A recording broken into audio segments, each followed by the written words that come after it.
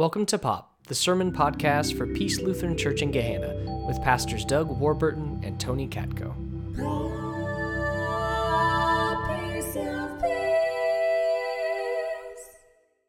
Reading today is from Luke chapter 9. Once, when Jesus was praying alone, with only the disciples near him, he asked them, "Who do the crowds say that I am?" They answered, "John the Baptist, but others, Elijah, and still others that one of the ancient prophets has arisen." Then he said to them, "But who do you say that I am?" Peter answered, "The Messiah of God." He sternly ordered and commanded them not to tell anyone, saying, "The Son of Man must undergo great suffering and be rejected by the elders, chief priests, and scribes, and be killed, and on the third day be raised." Then he said to them all, "If any wish to come after me, let them deny themselves and take up their cross daily and follow me. For those who want to save their life will lose it, and those who lose their life for my sake will save it." So as many of you know, we have a 4-year-old and a 1-year-old, and we've started to try and teach our kids this rule that in our family, we don't keep secrets, only surprises. As you can imagine, even keeping a surprise is a work in progress. I mean, I love when it was mid-December and we're hanging out with the grandparents and Oliver says, "Papa, you're going to be so surprised when we give you your garden bench for Christmas." It's like, yeah, he would have been, right? But he'll get it, probably at some point. But we think it's important for children with parents to make this decision, this distinction between surprise and secret. It is okay for you to be in on a surprise with someone, but it's not okay if someone asks you to keep a secret from your parents. So when your preschool teacher says, "We're making this craft for Valentine's Day next week, and it's going to be a surprise," it would have been okay for him to keep that surprise. Did he know? Of course not. He's 4. But it would have been okay to not tell us yet. But we want him to know it's not okay if somebody says, "Well, let's just keep this between us. Let's let this be our little secret." Doesn't matter who that is, a teacher, family member, friend, whoever. Yes, we still want you to tell us because we don't keep secrets. See the difference? Right? A secret is something that you never intend on sharing. A surprise is something that you're going to wait for the right time to share. His grandparents would have found out eventually what they would have gotten him, but we wanted him to wait for the right time. There's a difference between a surprise and a secret. Now, I bring this up because in our reading today, there's that really strange line that you might have noticed if you were paying attention. So Jesus is with just the disciples, and the crowds are all off at this point, and he asks them a couple questions. First, "Who do the crowds say that I am?" And they say, "Well, Jesus, there's a lot of talk. Nobody knows. Some people say you are continuing the work of John the Baptist, and so his fiery spirit is alive in you. And other people think that it's the spirit of Elijah, or maybe a spirit of some other ancient prophet that's come back to life in you." And Jesus says, "Okay, but who do you say that I am?" And then Peter gives the right answer. We all know it's the right answer. "You are the Messiah of God," which means the anointed one, the one who's chosen to save us. But then there's this strange verse. He sternly ordered and commanded them not to tell anyone. What? I mean, he just asked the disciples, "Who am I?" Peter gave the right answer, "You're the Messiah." Jesus says, "Okay, great. Now don't tell anybody else." What? Why? There are actually several times where Jesus does this throughout the gospel, either to the disciples, sometimes to demons, sometimes to people that he heals. He says, "Don't tell anyone that I'm the Son of Man, that I'm the Messiah." And scholars have puzzled over this so much, they've given it a name. It's called the Messianic Secret. If you want to sound smart, tell people about the Messianic Secret you learned about. And there's a lot of debate over this Messianic Secret. And basically, no one's really sure why Jesus would do this a lot. There's a lot of theories, but we're not sure. And the Gospels were written to tell people who Jesus was. So a lot of people are like, wait, that doesn't make sense. Why would he insist on not telling people who he is? Now, some of the debate with this messianic secret is because most of the time, almost exclusively, it happens in just Mark, just one of the Gospels. There are plenty of stories that are shared in 3 of the Gospels, sometimes in 4, and in Mark, Jesus tells everyone, don't say who I am, and the other Gospels, he doesn't. So people have thought, well, maybe this was just a Mark thing, an editorial decision to put this in, and it wasn't Jesus. Now remember, if that's the case, that doesn't mean that Mark was just making stuff up. The Gospel writers were not the disciples. Almost everyone agrees this, modern scholars, that this came a generation afterwards. So we're talking 70s, 80s, right? This is, 30, 40, 50 years after what happened with Jesus? And it's not like they had iPhones to record everything, right? They had a lot of stories of people giving these witness accounts. They had to choose what they thought fit. But people think, okay, this is a Mark thing. Except what I just read to you was from Luke's gospel.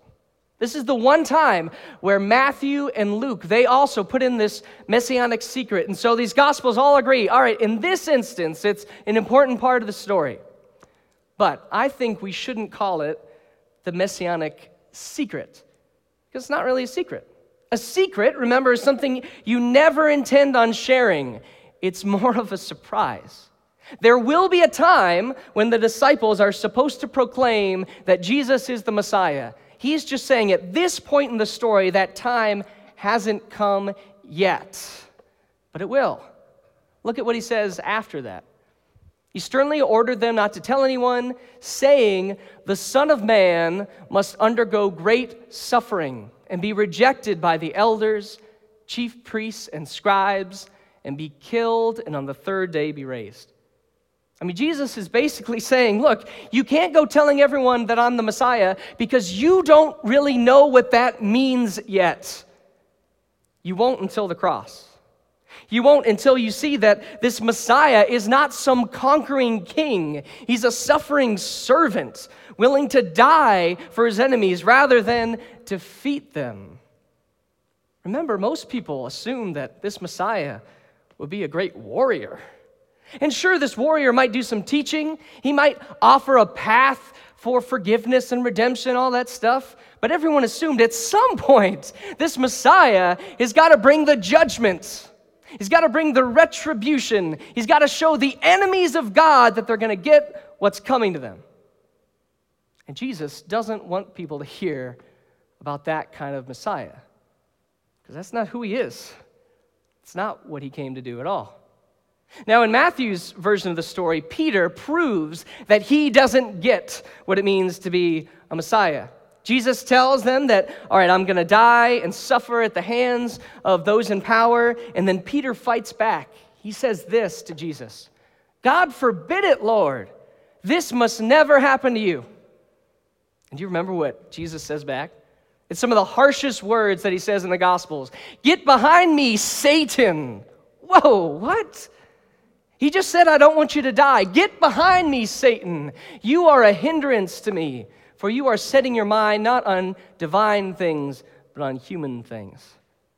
You see, it doesn't matter if we get the title for Jesus right or not. Actually, don't think the important question for us is, do you believe Jesus is your Lord and Savior? All right, that's the most common Christian question. Is that what you believe? Guess what? A whole lot of people throughout history have believed Jesus is their Lord and Savior and have done some pretty awful things in his name.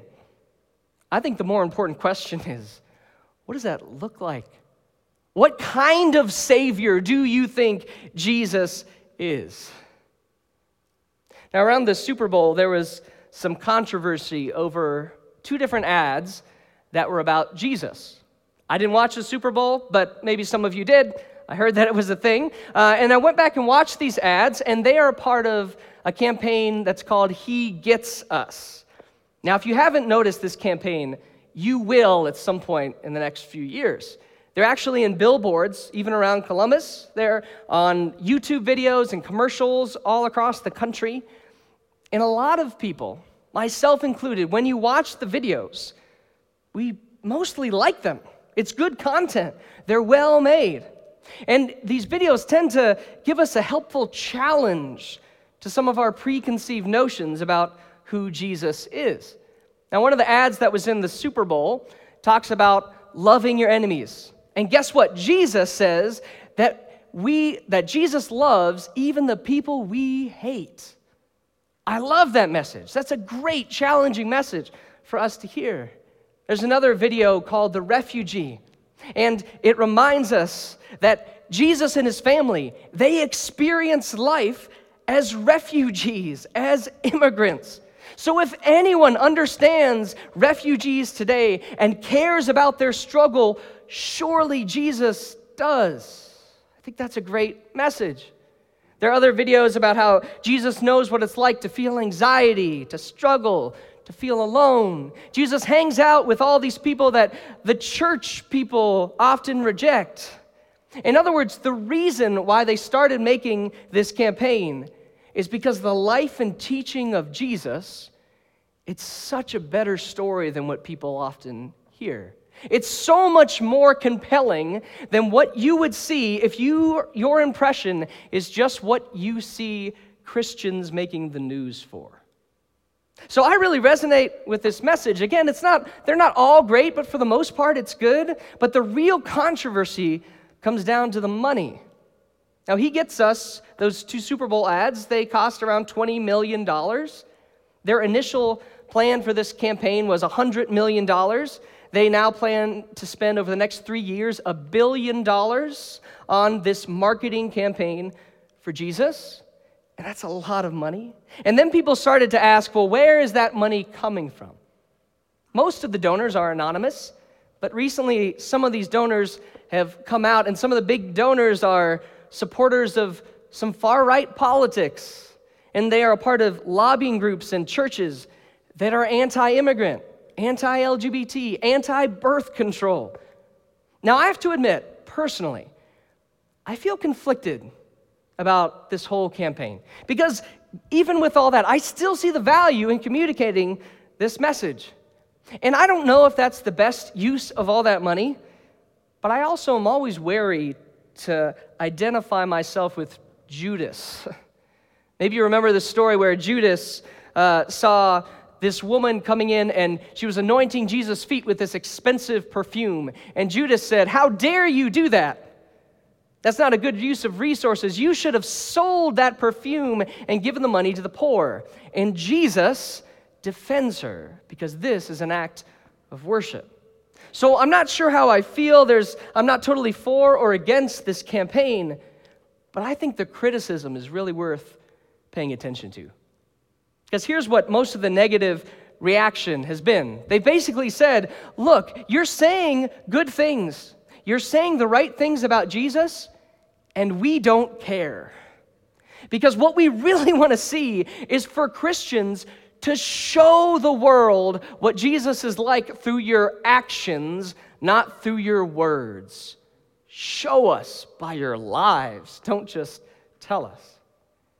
Because if you claim to follow this God who supports the marginalized and supports immigrants and supports women, and at the same time you support lobbyists who don't, then those are empty, meaningless words.